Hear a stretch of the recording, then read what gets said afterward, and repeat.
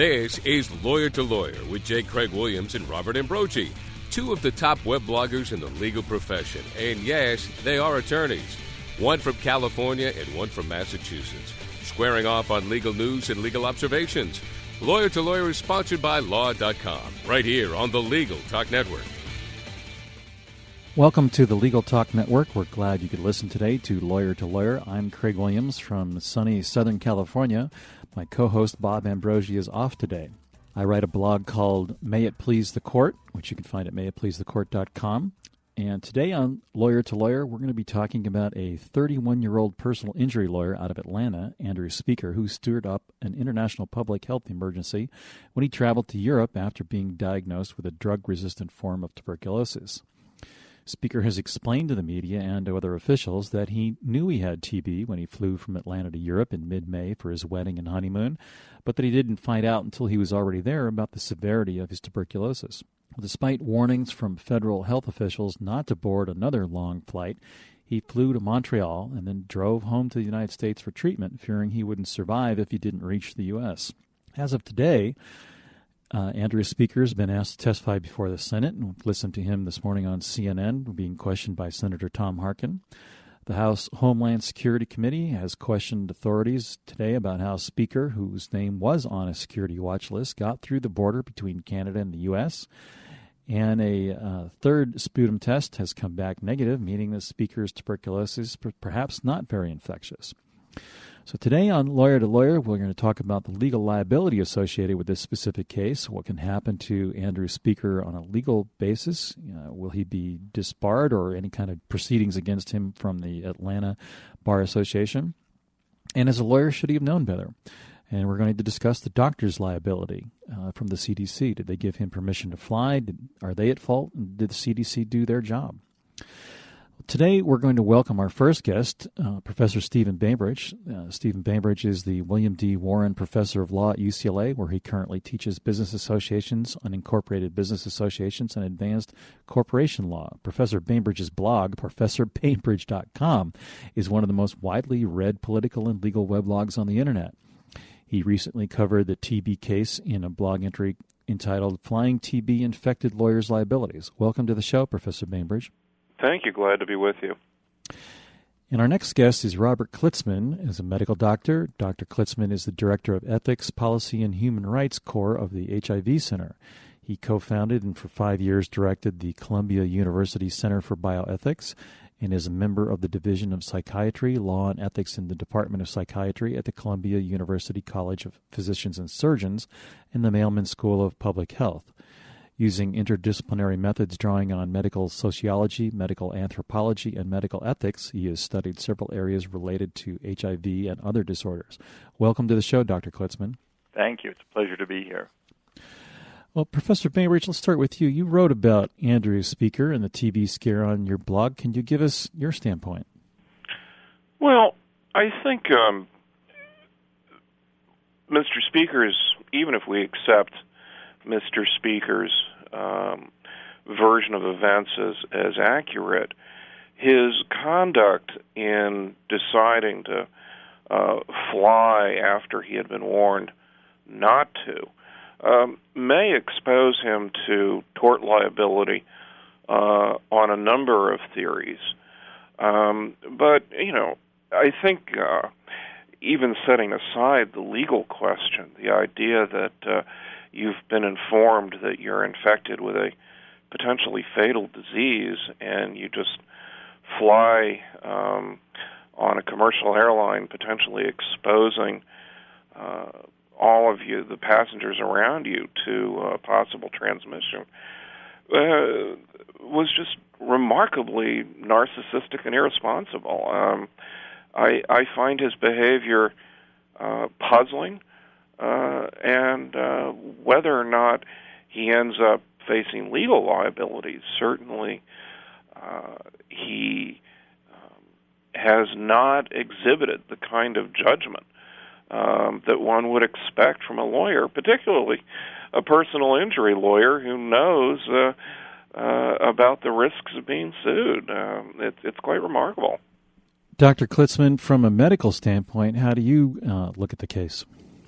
I'm inclined to agree in many ways. Again, there's a problem of he said, she said in this situation, of course, where he is, Mr. Speaker's claiming that he was not told that he was of any danger to others, and the CDC and the local health officials in Georgia are saying that they did tell him that. I am also struck by the fact that even if we say that he, quote, was not told, in other words, even if we accept to a degree what he said, there are a lot of questions. He was advised not to fly. Well, there's a question, what was his understanding then of the events? If he was advised not to fly, why did he think he was being told that? And he admits he was advised not to fly. So clearly, even by his account, he was being told that something was not right. Moreover, he knew that he was scheduled when he returned from his trip, his wedding, to check into a hospital in Denver to have part of his lung removed. So, and that had all been arranged before he left. So again, he knew that there was a lot going on medically. He also knew at that point that he had failed, a number of treatments for his tuberculosis, and in fact more than the number that would warrant a diagnosis of multi-drug tuberculosis, which is whereby you are resistant to 2 or 3 drugs. Here he was resistant to several classes of drugs, as I understand it from the press that's on the case. And so again, he knew that he had failed several treatments, that they were at least advising him not to fly. He says that he had that his father recorded the conversation. Well, if he didn't think there was a legal issue, why was he recording the conversation? And then, of course, as I understand it, the AP, the Associated Press, asked to hear the tape and was told they couldn't. So, or that wasn't available. I'm not sure of the details, but they weren't able to hear it. So, again, there's a lot of questions here about how much he actually knew and that are problematic. And I agree with what was just said, that if you're in Germany, if you're in Italy or Greece and are told by the CDC, by the federal government, do not get on a plane, and you go ahead and get on a plane, you're going against what federal officials are telling you, which is bound to get you into trouble legally. So I think there are a lot of problems in terms of the account that's been given and his acting, I think, ethically. I should say in terms of why he didn't listen, so to speak, or why he heard things wrong, that it is, I think, I should say in his possible defense, that we know from physician-patient interactions that patients often don't hear bad news when you give them.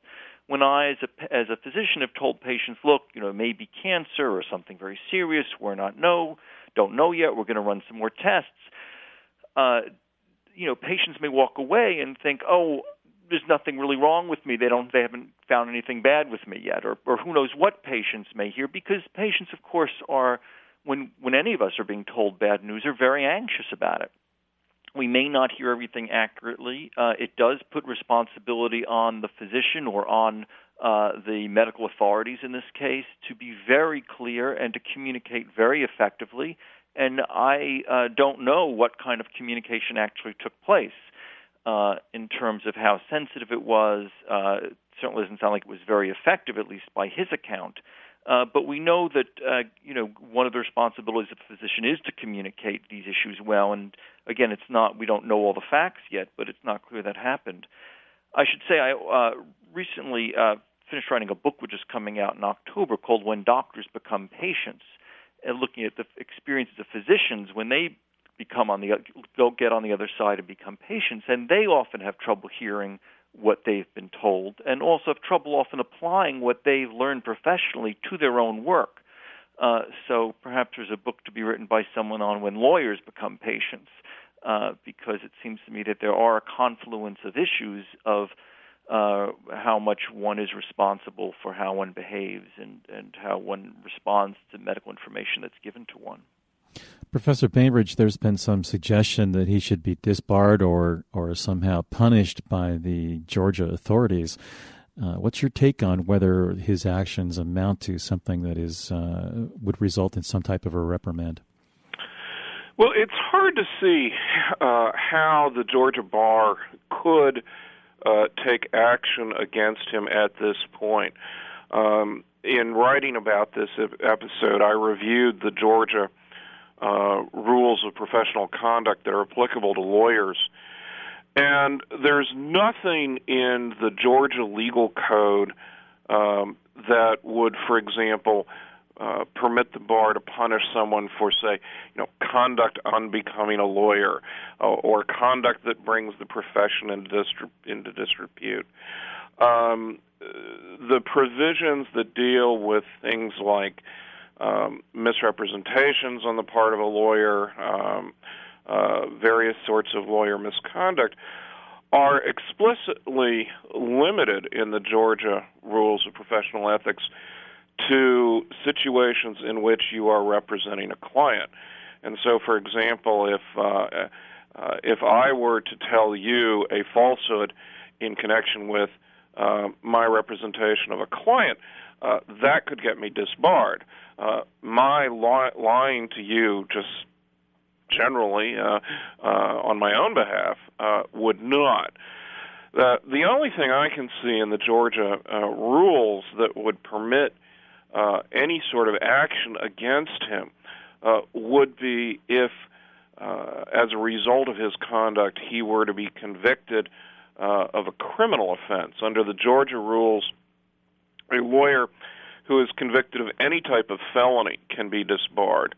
A lawyer who is convicted of a misdemeanor may be disbarred if the misdemeanor is one that involves, quote, moral turpitude, where the underlying conduct relates to the lawyer's fitness to practice law.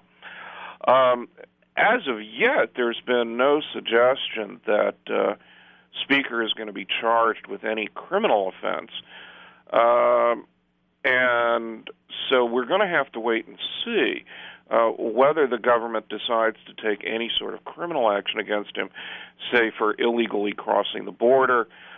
I don't know, and I've looked into it some, and I haven't found any criminal statute that he violated by flying against CDC advice, even assuming that he did fly against CDC advice. So, we're just going to have to wait and see whether or not the government decides to charge him with anything. Do you think that any of the doctors that were involved in his case, from the local perspective, have any potential liability?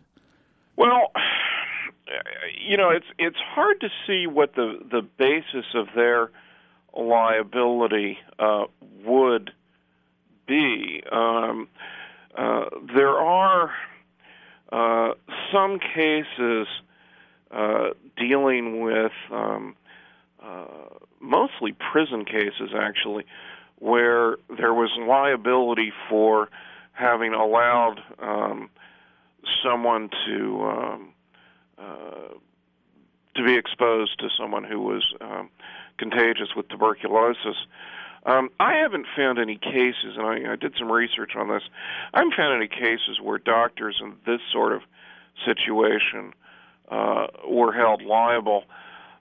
It's certainly possible that someone may try to devise some sort of third-party beneficiary theory under which the doctors had an obligation to the public, particularly the CDC doctors who knew that he had this drug-resistant form of TB, might have had some obligation. But then you're going to get into issues of sovereign immunity and whether the government can be sued on that sort of ground. And on what basis. And so it's difficult for me to see a basis for holding the doctors liable at this point. I think there's a much stronger case to be made by the people that were exposed by Speaker, whether or not they come down with TB. They have a number of theories on which they can go after Speaker himself. Dr. Klitzman, there's a large number of United States nationals that travel across the world, and many people frequently get injured and contract diseases and have problems when they're across borders. Speaker was quoted as saying he felt very abandoned when he was contacted by the Centers for Disease Control in Rome and asked to check into a local Italian hospital. What do you understand the CDC's obligation is to deal with him and get him back to the United States, or are they just simply obligated to say, take steps to protect yourself, or do they have any obligation? Those are very good questions. I think they do have an obligation. And again, the question is, we don't know exactly what the CDC did in fact say to him. To my knowledge, as I understand it, there were a number of possible scenarios that the CDC was discussing with him. There was a question, could he afford for a private jet? He says that there was a question, could the CDC use its private jet? And as I understand it, they were, quote, discussing that possibility at the CDC. He was told the U.S. Embassy would help him. So he has said he was told just check into a local hospital. I don't know that that's, in fact, what the CDC said. Certainly that would make one feel abandoned. But again, we don't know all of the details at this point. I think just to get back to what Professor Bainbridge was just saying, I think to me the issue is not that the CDC failed in principle in its whether it had an obligation or not to the public, but it was how it was carrying it out. I think given the fact that this is an unprecedented situation with a fairly new disease, which is extremely drug-resistant TB, about which we still don't know very much and we need much more research, but unfortunately is probably going to be here for a while, something that we'll be facing. It seems the problem is your bureaucratic inefficiency, whereas, again, as I understand it, the local authorities were in the process of issuing a medical mandate, which they needed before they could then, in fact, quarantine him, and the CDC did, in fact, contact the European countries where he was traveling, but not early enough, and they contacted the local branch of the Homeland Security Office, et cetera, et cetera. So it seems that the officials were, quote, trying, but that for whatever reasons that clearly need to be investigated, there was just a lot of bureaucratic red tape or over cautiousness, et cetera. A few other issues, by the way, that I think are important to mention is one is the balance between patient confidentiality and public health, and more broadly, basically, I think there's an ongoing tension that exists between civil liberties and public health. And it's very easy to err one way or the other in either overly protecting civil liberties at the expense of public health or overly protecting public health at the expense of civil liberties. And historically, there have been examples where there have been at least attempts to go one way or the other. And to get it right is a fine balance. So apparently one of the press reports the other day mentioned that the CDC delayed because they were concerned about his confidentiality, Mr. Speaker's.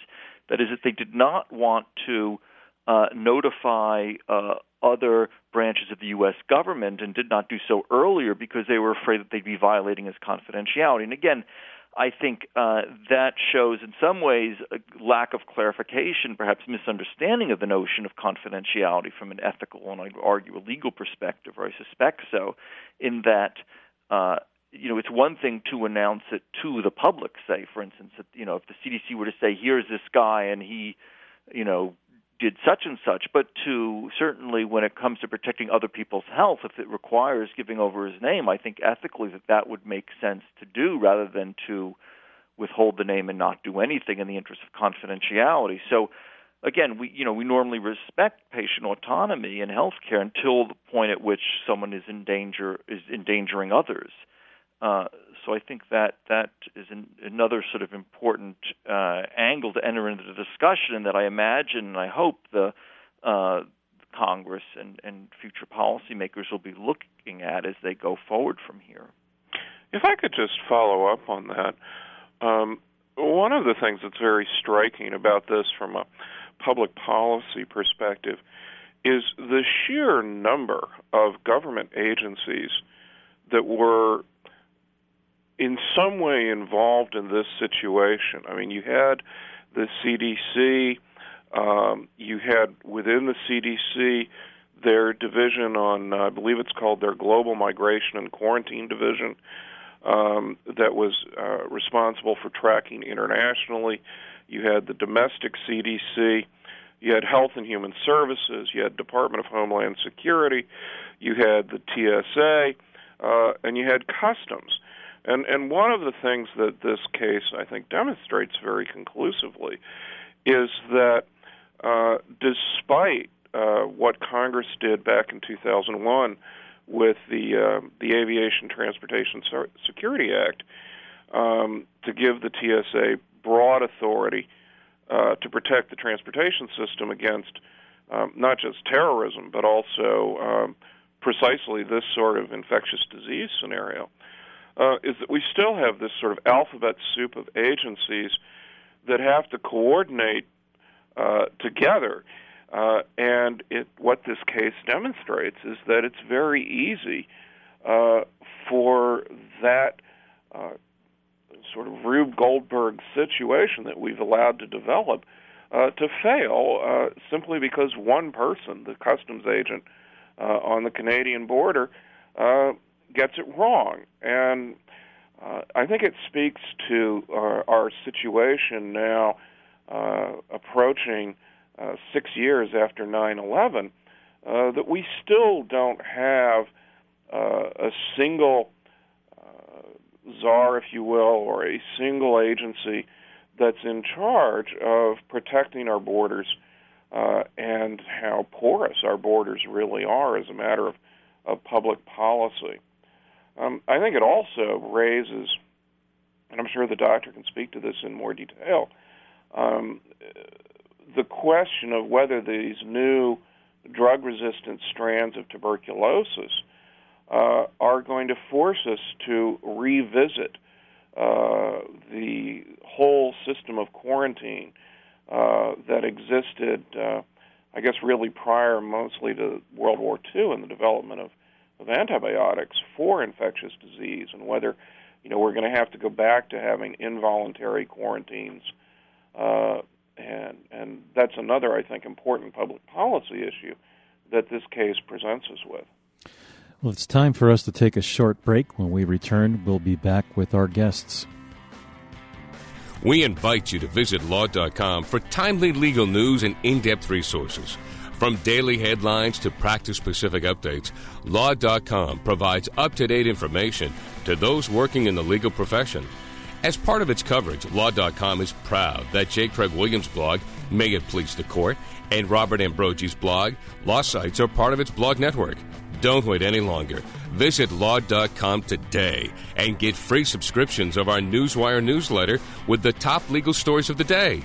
Or sign up for a free trial subscription to one of our Practice Center sections. If you found us in the podcast library of iTunes, thanks for listening. Check out some of our other shows at LegalTalkNetwork.com and become a member. It's free. Lawyer to Lawyer is produced by the Legal Talk Network and a staff of broadcast professionals. If you have an idea for a topic or a show, we want to hear from you. Go to LegalTalkNetwork.com and send us an email. If you have a comment or question, we want to hear from you.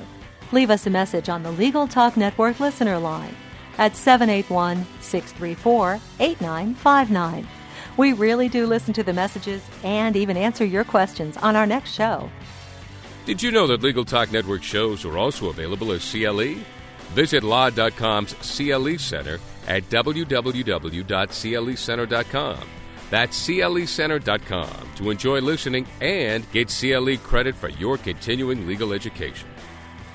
Check out our Lawyer to Lawyer host blogs, J. Craig Williams' blog at mayitpleasethecourt.com. Likewise, Robert Ambrogi's blog at legalline.com for daily legal observations, perspective, and, of course, a healthy dose of humor and wit.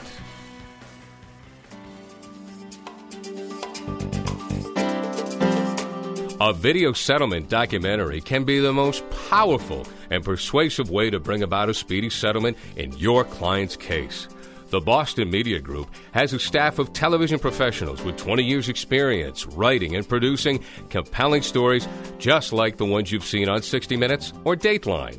We put a human face on the lawsuit with compelling interviews, dramatizations, and visual presentations of the fact. Think of it as a video opening argument that will compel the attorneys on the other side to settle. Call us for a consult at 800-317-5221. That's 800-317-5221. Or check out our website at bostonmediagroup.com. Welcome back to Lawyer on the Legal Talk Network. I'm Craig Williams. Bob Ambrosie's off today.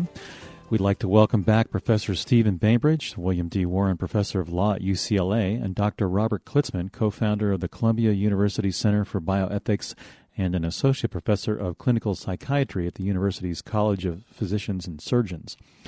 Dr. Klitzman, I'd like to ask two questions here. One, can you give us a brief description of what really tuberculosis is, how you get it, and how you transmit it?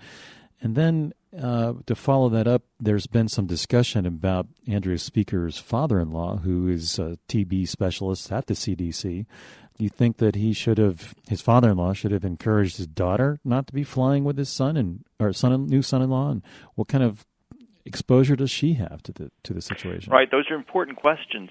Tuberculosis is a bacteria, and it is spread normally through moisture in the mouth. So if I spit, if I sing, certainly if I cough, if I speak to you and you're close to me, you may be breathing in some of the moisture from my mouth, and I have active tuberculosis, the most infectious kind. The tuberculosis, if you look under a microscope at my sputum, will be there. You can see it if you put some stain on the slide, and that's how TB is spread. Now, once you get it, it lodges in the lung, and the body tries to seal it off, sort of seal off the area, and people often have TB for many years, and it's inactive, and then your immune system could break down, or you might have HIV, for instance, which affects your immune system, or chemotherapy for treatment of cancer, which could decrease your immune system. And in those cases, the TB could become active. Now, part of the confusion on this case and part of the uncertainty is that if someone has TB and is coughing, they're spreading it all over the place. If someone's not coughing, but they're speaking to you and you're sitting on a plane next to them for 8 hours and you're breathing in some of their moisture from their mouth, you could get TB. Now, another wrinkle in this situation, so he was not coughing, Andrew Speaker, so he was less infectious than if he was coughing all over the place. Another issue is that when you look at under the microscope at his sputum, you don't see TB. However, if you put it in a petri dish and culture it, it'll grow TB. So the TB is there in his sputum, but in a much smaller amount than if it was visible to the naked eye, visible with the microscope, rather, to the eye. So as I understand it, in those cases, about 17% of TB is contracted by people who are culture positive but not smear positive. That is, that on culture it grows out. But if you look at a smear of sputum under a microscope, you don't actually see it there. So it's a smaller amount. So again, it was there. It was could be and potentially spread to someone else. Now, the odds of that happening are not particularly high, but it could happen. And if it does happen, and particularly if someone is, say, elderly or has a somewhat diminished immune system, they could get this disease and potentially die from it. So it's a potentially important issue. Now, in terms of Mr. Speaker's father-in-law, I don't know exactly what kind of research he does on TB, but presumably he should have known better or should have known about the situation. And again, as I understand it, we don't know if he knew that it was all the details about his son's TB. Was he just getting it third hand from his daughter? So the details aren't clear. But my sense is that if he in fact knew that his son had failed several different classes of drugs for TB and was scheduled to go to Denver to part of his lung remove, which is an extremely invasive and relatively rare procedure these days for TB, that he should have thought that something was up. Now, the fact that his daughter doesn't have TB, again, speaks to the fact that it's not the most infectious situation, but it's potentially infectious. It's like if someone has a bad cold or the flu and they go to the office, not everyone in the office is out sick the next day. maybe one or two people a few days later are out sick, maybe a few more the following day. Some people never get sick. Some people get sick really bad. Some people don't. So we know that people respond to any infectious agent differently based on their genetics and how healthy they are and who knows what else, the dose to which they're exposed. So, again, that I think speaks to the issue of the daughter-in-law, of his daughter, and that, again, the fact that she had not become infected is not ground to say that Mr. Speaker could not have infected anyone. But these are important points. I want to come back, by the way, to if I can, to Professor Bainbridge's point before the break, which was about some of the policy implications about use of quarantine, because I think these are very important issues as well. And quarantines had a long and varied history, starting from ancient times when the Romans would create leper colonies, which were basically quarantining people with leprosy so they wouldn't infect others. And the word quarantine actually was developed in the 14th century in Venice, where at the height of the plague in 1348, anyone who came into Venice on a ship was required to stay at anchor for 40 days before they could enter port. And if they had the plague, they would presumably die before then, but they wouldn't infect anyone else. And as I mentioned earlier, through time, how, when quarantines, and who, and why have varied. So, for instance, and other restrictive measures in terms of their use have varied as well. So in the early days of the HIV epidemic, there were those who said, particularly conservatives from the right, that we should take everyone with HIV and put them on an island somewhere, and they would infect others. And in fact, I believe it was William F. Buckley suggested that everyone with HIV be tattooed on their arm that they are HIV positive. And again, people have suggested taking more extreme measures like that. On the other case, you have cases of mad cow disease, for instance, where the government dragged its feet in Great Britain for many years, suggesting that infected cows not get to market, and no one really checked on the policy to see if it was being implemented, partially or at all.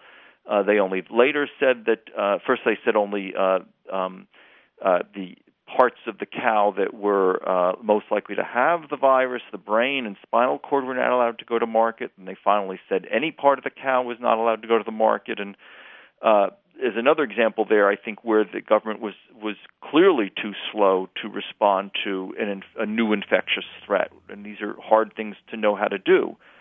Dr. Klitzman, let me interrupt you for a moment here. It's time for us to wrap up and get some final thoughts, and let me turn to Professor Bainbridge and kind of follow up a little on your comment about HIV and tattooing. And as you give your final thoughts, Professor Bainbridge, and your contact information, can you address whether you think this is going to be a scarlet letter for speakers, or whether you think that he's going to ultimately get more business out of the situation? Well, I doubt whether he'll get more business out of the situation, but our culture increasingly puzzles me. We seem to celebrate people that a rational culture might either ignore or perhaps hold up for shame. So who can say? But I would hope that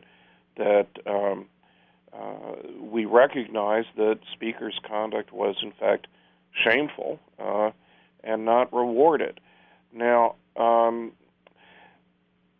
your heart goes out to the people who were sitting next to Speaker on the airplane. I mean, we've all, I'm sure, been in situations where either for yourself or a loved one, you were sweating out, waiting while medical test results were coming back, and that feeling of nerves and anxiety that the people that Speaker exposed to this disease, your heart just goes out to them, and one hopes that they will have their day in court. If you'd like to follow up on my take on these issues, I blog at www.professorbainbridge.com, and I've got a couple of posts up there about the Speaker case, and certainly I would welcome your listeners to visit professorbainbridge.com. Thank you very much. Dr. Klitzman, can you briefly give us your final thoughts and wrap up with your contact information? Yes, I think there are going to be a lot of very important policy questions, in addition to everything that Professor Bainbridge said, which I agree with. Very important policy questions in upcoming weeks, months, and years about new infectious threats and how legally and ethically we want to respond as physicians, as lawyers, as professionals, as citizens, as potential patients. These are very complex issues. We don't want to go too far one way or the other, either having governments that drag their feet or governments that overreact either. I should say I've just written about some of these issues in a couple of books if people are interested, and I'd be happy to talk to people or to have people contact me.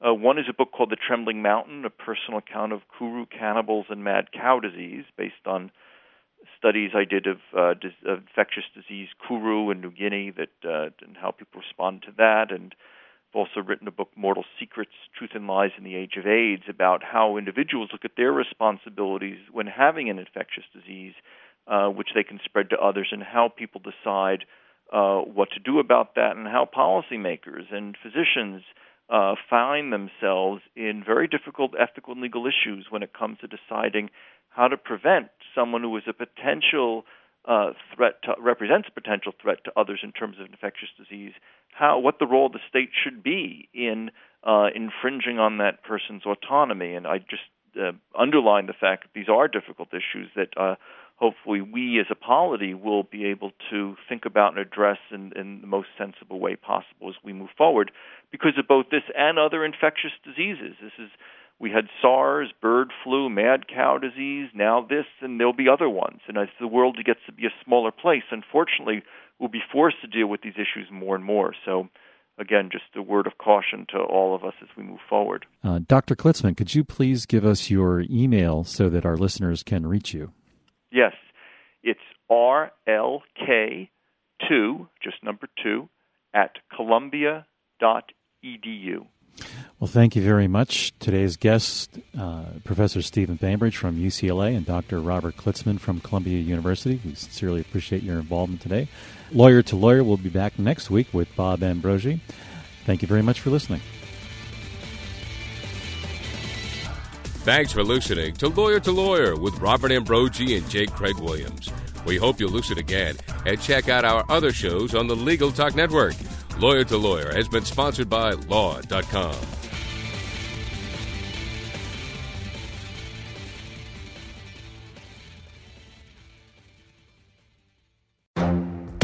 The Lunch Hour Legal Marketing Podcast, your resource for the tips and tactical advice you need to grow your business. Plus, keep up with the news and commentary you crave to stay one step ahead. It's hosted by me, Guy Sakalakis. And me, Conrad Somm. Every other week, we break down the issues holding back your marketing strategy and talk about the changes you need to be prepared for. Check out the Lunch Hour Legal Marketing Podcast wherever you get your podcasts or on YouTube.